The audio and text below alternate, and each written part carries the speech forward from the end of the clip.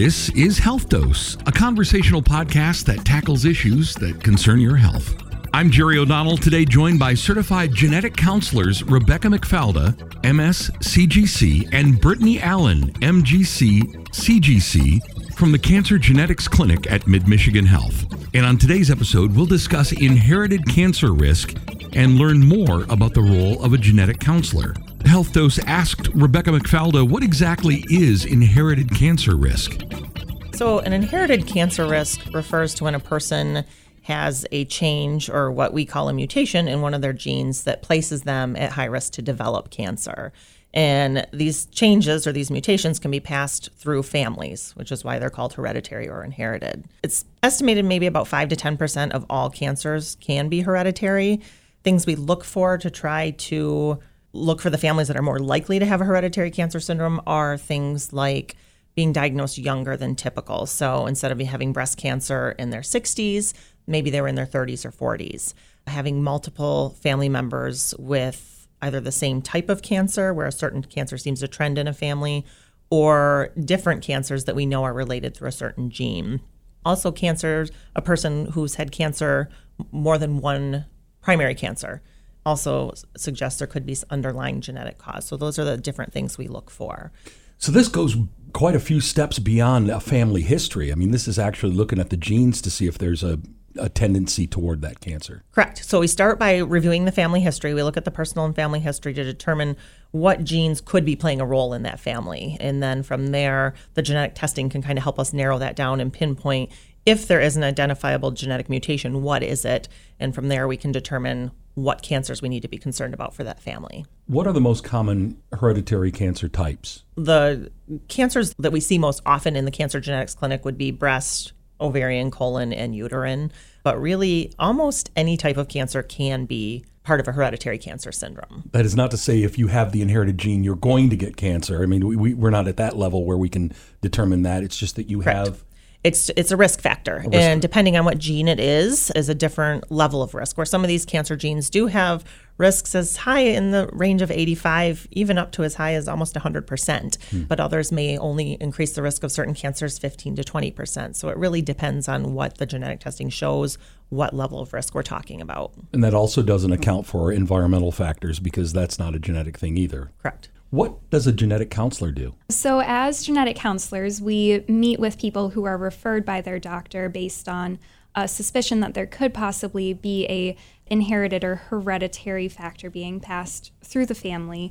And so our role is to educate and inform these patients about what hereditary cancer is, send genetic testing to identify whether there could be a genetic mutation that's responsible for some of the cancers in the family or placing people at a higher risk to develop cancer in their lifetime, and then helping them alter their management based on those test results. Well, you can't change your genetics. You can mitigate the environmental things that might be going on. Exactly. You can't control the genetics that you have or that you pass on, but you can change aspects of your healthcare to try to prevent cancer from happening or catch it early if it does. What would cause me to see a genetic counselor? Is that something that my doctor is going to advise me to do? Most people come in because they are referred from their physician. There's something when their physician is reviewing their personal or family history, there's something that catches their attention that there could be a hereditary cancer gene present.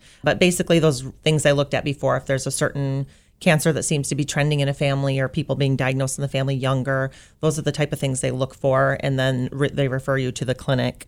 And then there, as Brittany had mentioned, we spend the time with the patient reviewing those histories, and we provide each patient with very personalized information and genetic counseling regarding what we're seeing in the family, the testing options, and the implication of possible test results. Is it just about cancer, or are there other diseases that you might counsel somebody with? In our role here, we focus specifically in the oncology realm, so it is only cancer that we see here, but genetic counselors do work in a vast array of different conditions or different areas of healthcare. Right. So what happens during this genetic counseling appointment? Are you going to swab my cheek? Probably not. We normally send a blood sample off to the labs. There are a couple of different ways we can send a sample in. The appointments take about an hour. The first thing I like to do when I sit down with patients is ask them about their main questions, concerns, and goals for the appointment and kind of build the appointment based on what the patient is hoping to achieve. Talk to them about hereditary cancer in general, but then also talk about specific gene mutations that could be present in the family, as Rebecca was talking about. Kind of giving patients a personalized idea of what could be going on in their family and then sending off genetic testing to see if there is actually something there that could change their management. And what's important about knowing your genetic risk for cancer? The reason to know whether or not you're at high risk of cancer based on a genetic mutation would be so your healthcare team can really provide you with the most appropriate management. In most cases, when we identify a hereditary cancer gene mutation, there are recommended changes to their medical management, increased surveillance, where often with a gene that increases the risk of breast cancer, instead of doing mammograms, we will also add on breast MRI. We also start screening much earlier than we do in the general population. So we have a more intensified screening regimen. And the goal there is, since they are at higher risk to develop cancer, if it develops, we're hopefully going to catch it at the earliest possible stage. Right. The other thing we can do in a number of these genes is there are risk reduction options people can take, where there are either medications people can take or risk reduction surgeries to dramatically reduce their risk of ever developing the cancer in the first place. Mm-hmm. So having this information really allows you to make the most informed decisions in terms of what is best for you in terms of how you want to manage this cancer risk going forward. Mm-hmm. It's not just about the lifestyle changes that might help prevent cancer, but also early detection. Correct. Because like with all cancers, early detection is the key. Sure. And unfortunately, no matter what you do lifestyle-wise, no matter how healthy you are, how great you eat, how much you exercise, you can still get cancer. We see it all the time. So especially if you have a high-risk genetic factor playing a role, that kind of trumps most of those environmental lifestyle factors. So it really is the medical management of that and making sure we're really staying on top of these families and doing what we can from a medical side to reduce that risk. Did I hear you correctly? The genetic predisposition to cancer is even greater than environmental risks? For most cancers, For most cancers? Yeah. So if you have a genetic mutation, that can increase your risk of cancer tenfold, where something else, most of the lifestyle factors may only increase it or decrease it by, 1.5 or something along that line. So it really is the biggest risk factor you can have. Is this something my medical insurance will pay for? Mm-hmm. This is a discussion that we have with patients when they come in, is whether they meet the established criteria for genetic testing. If patients meet the criteria, insurance should cover it, including Medicare and Medicaid. So if testing is appropriate for the person based on their personal and family history, they should have insurance coverage. For people who don't necessarily meet the criteria for genetic testing, there are some other options as the costs and the accessibility of genetic testing has become greater over the past few years. More patients have access to it. And I guess the insurance companies are seeing that if they're involved in getting early detection and mitigating those circumstances, they save money. Correct. I would imagine. Yes. Over the last, it took a while to convince the insurance companies that this is in their benefit, but it's much cheaper to, let's say, remove somebody's ovaries preventatively than to treat them for ovarian cancer. So strictly looking at from a financial perspective, clearly it's in their best interest. Of course, the paranoid part of me says, can my genetic results be used against me somehow? Mm-hmm. This is a concern that some patients have, is the theory of genetic discrimination. There is a law that was enacted in 2008. It's called the Genetic Information Non-Discrimination Act, or GINA for short. And what it basically says is that genetic information cannot be considered a pre-existing condition. So this law prevents health insurance companies and employers from using genetic information to discriminate against people. However, there are a few caveats, including life insurance, disability, and long-term care insurance. But we like to make sure that people know what protections they have in place. So how do I know if genetic testing is right for me? So, and that's part of what the genetic counseling session is about. If the concern has been raised, we really encourage patients to follow through and come to the appointment, even if they have no idea if they want genetic testing or not. Because what we do with the patient during that session is provide them with the education in the information and talk to them about what a test result could do for them in terms of whether it would make a difference, and try to give them that information, alleviate some of those concerns that we just talked about, and help them decide if genetic testing is really right for them. Many people come in knowing they're interested in the testing, and they usually want the testing after we're done discussing everything and alleviating any concerns they may have. But there are people who come back a year or two later and say, okay, I'm ready to do this. And there are people who decide it just isn't for them. And that's okay. Our goal isn't to convince people to have genetic testing.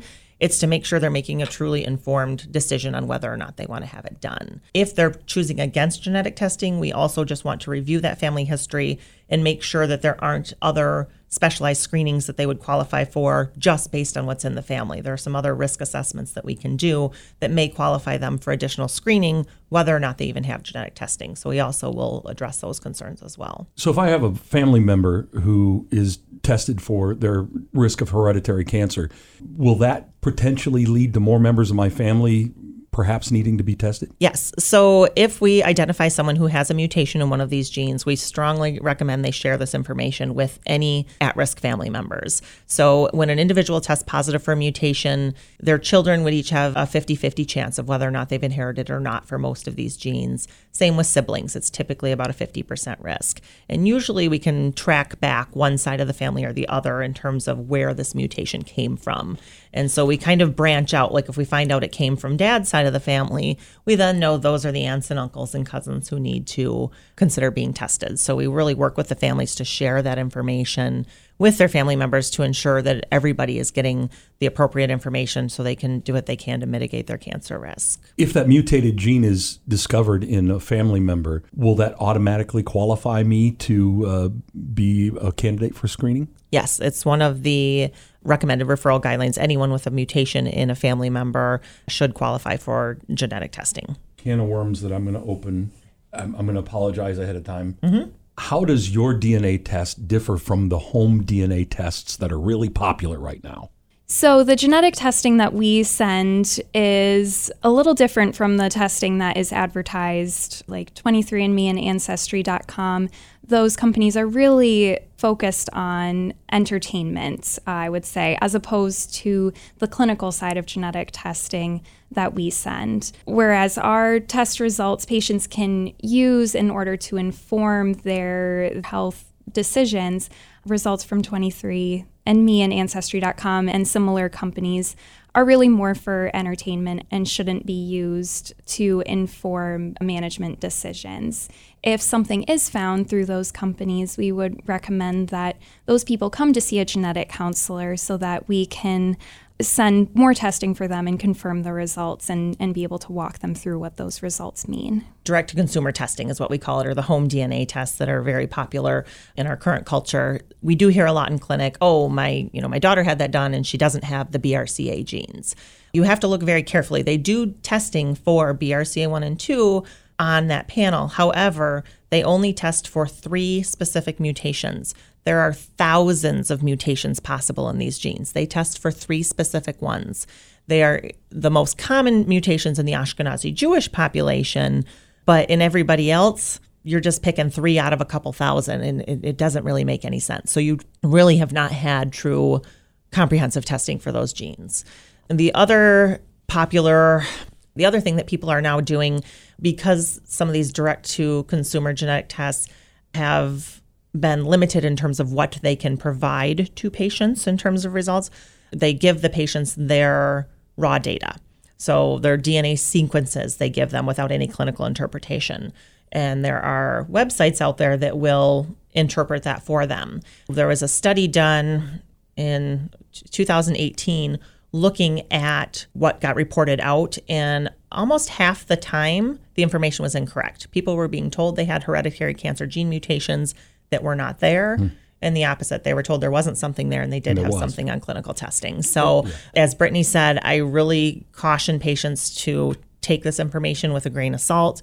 I consider it a test, as we say, a test for entertainment purposes and not for medical management. So tell me about the Cancer Genetics Clinic at Mid-Michigan Health. The Cancer Genetics Clinic at Mid-Michigan Health is run by myself and Brittany Allen, the two genetic counselors here.